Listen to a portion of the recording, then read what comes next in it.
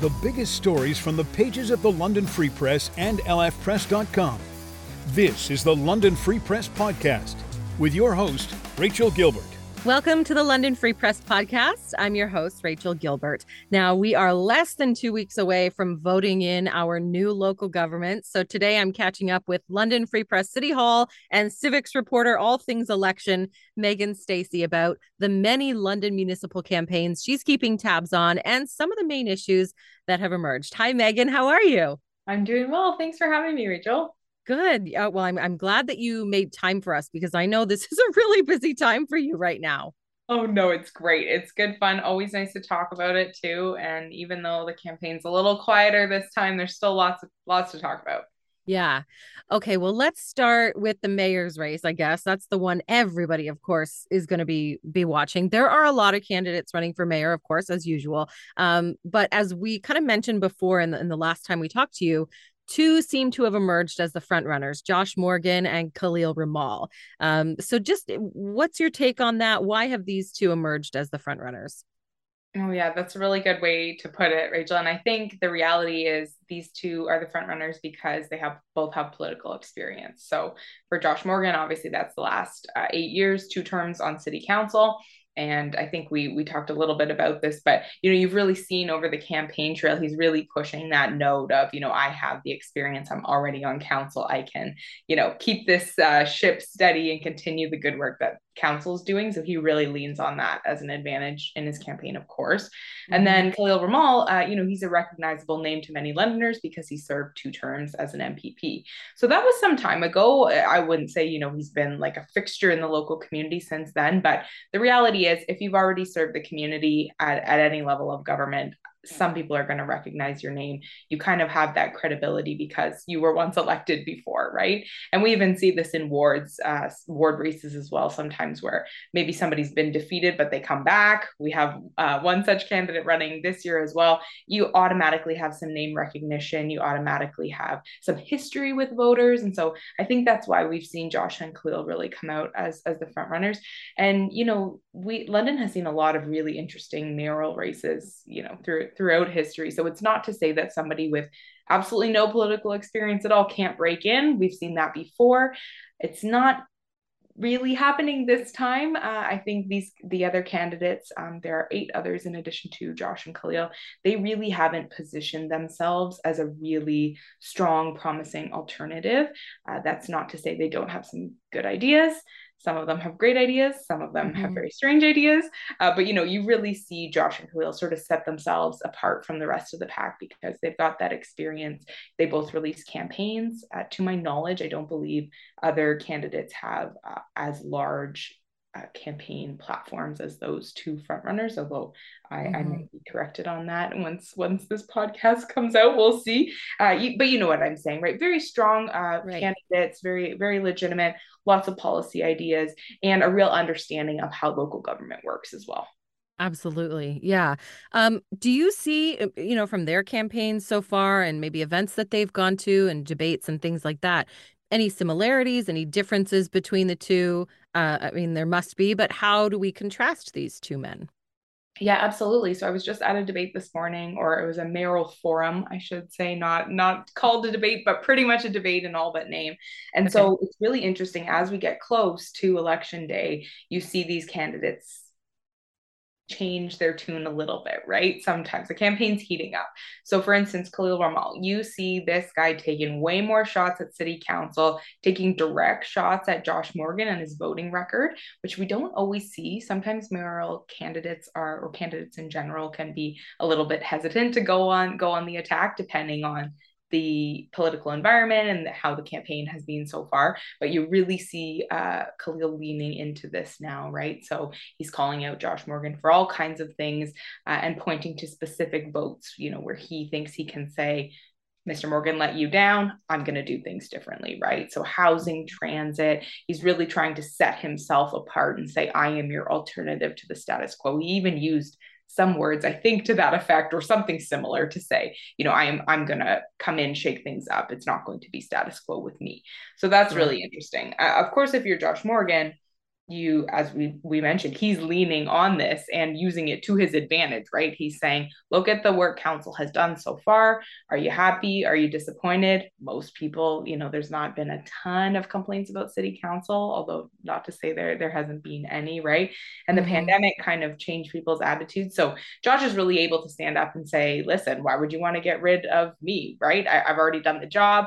I can step right in. And he's using language like, start the job on day one or continue the work on day one, something like that, right? So he's really saying, I've already done this. He's literally been in that top job at times as well when Mayor Ed Holder was sick or absent.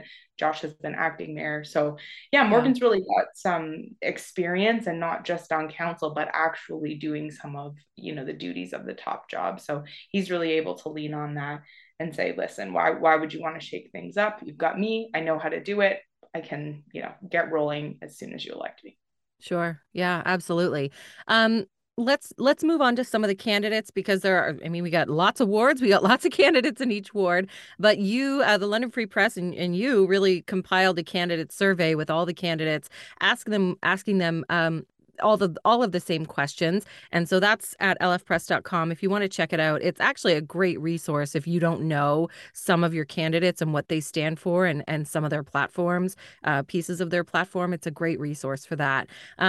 But in each candidate questionnaire, you did ask everybody about the London plan and if they supported it and what they think of it. Now, the London plan has been around for so long. We always hear about this, but I don't think a lot of people know exactly what it is. So can you just explain as briefly as you can, because I know it's a little complicated, what is the London plan? For sure. The London plan is the city's official plan. So we sometimes call it at the Free Press the city's blueprint for growth. This is pages and pages, chapters and chapters about how should we grow and why. And it really sets out our path for the future, right? So there's a lot of talk about the inward and upward growth, that intensification that we want to see in our city in order to curb urban sprawl and better use your tax dollars. That's, use tax dollars most effectively, right? So there's been sort of that sea change compared to what we used to do now with that big push from the London plan. And it was actually just recently that the London plan came into what we call full force and effect after a number of appeals were sorted out. That kept the plan in limbo for many, many years. So I think a lot of people know about it, as you say, but maybe you don't know exactly what it is. For a city council, they're the ones tasked with implementing these things, right? So the London plan may say X, Y, or Z. We want buildings up to this height on this site, but those decisions still land at city council, and it's your local politicians, the folks who are electing, who will make the ultimate decisions about how we grow, where we grow, and really what the future of the city looks like. So that's why we ask candidates about the London plan. There's been a lot of talk, I think, in the last year, especially maybe even beyond that, a year or two, of people saying the London plan is now out of date based on the way that London has just exploded the population growth, right? So, some people are saying we need to have a revision. Typically, official plans are revised every few years anyways, but because ours was held up in appeals for so long, things are a little bit slow. So that's kind of the inside baseball stuff. But the reason why you should care is because that really sets out sort of the plan and the formula for how London is going to grow.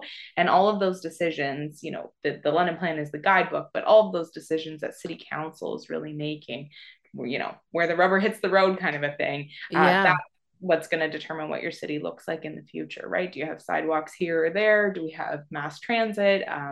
Of course, we have public transit, but do we have rapid transit, things like that, and really going to determine 10 to 20, even further into the future, what our city looks like. So those are that's why we asked about the London plan, and you got some different answers, from candidates. But yeah, it's a great chance just to, of course, we couldn't cover everything in the survey, but I think it's helpful for some people just to get an initial look, especially if you haven't been paying any attention at all and you don't know anything about the people running in your ward. It's a chance to at least get to know them a little bit. Absolutely. Yeah. You also asked each candidate about the housing crisis. And I wonder, why did you ask them about that specifically? But also, I noticed that a lot of candidates in other answers mentioned homelessness as an issue that they would like to address should they be elected. Now, they're not the same, but they're very similar. So just expand on that. Why did you ask them about the housing crisis? Yeah, as you say, Rachel, I mean, separate issues, but very interrelated, right? Mm-hmm. And so I would say over the last 4 years, that's the number one thing that I have seen from the public, heard in the community, and heard from city council about, what is and what should be a priority in London, and what are ordinary people thinking about. So of course there's a whole host of other issues. I wish I could ask all of your candidates all of the things that matter to you, but I think housing is really something that as a community, even compared to the last election, we feel like we were kind of starting to ask candidates, do you see a crisis here? Well, now 4 years later, the community has kind of come together to realize, yeah, we do have a crisis, not just Right. in affordable housing, right, for people who are in the most need, or have the least amount of income coming in to spend on their housing, but Mm-hmm. even further up, middle class folks are having a lot of struggles right now. We all know that. And just the way that our real estate market has gone, our housing market, and the way our population has boomed, you've got a real disconnect, between the housing we have to offer and even rents, where rents are at as a result. So it's a whole big mess, and you've got a lot of interesting solutions coming from candidates.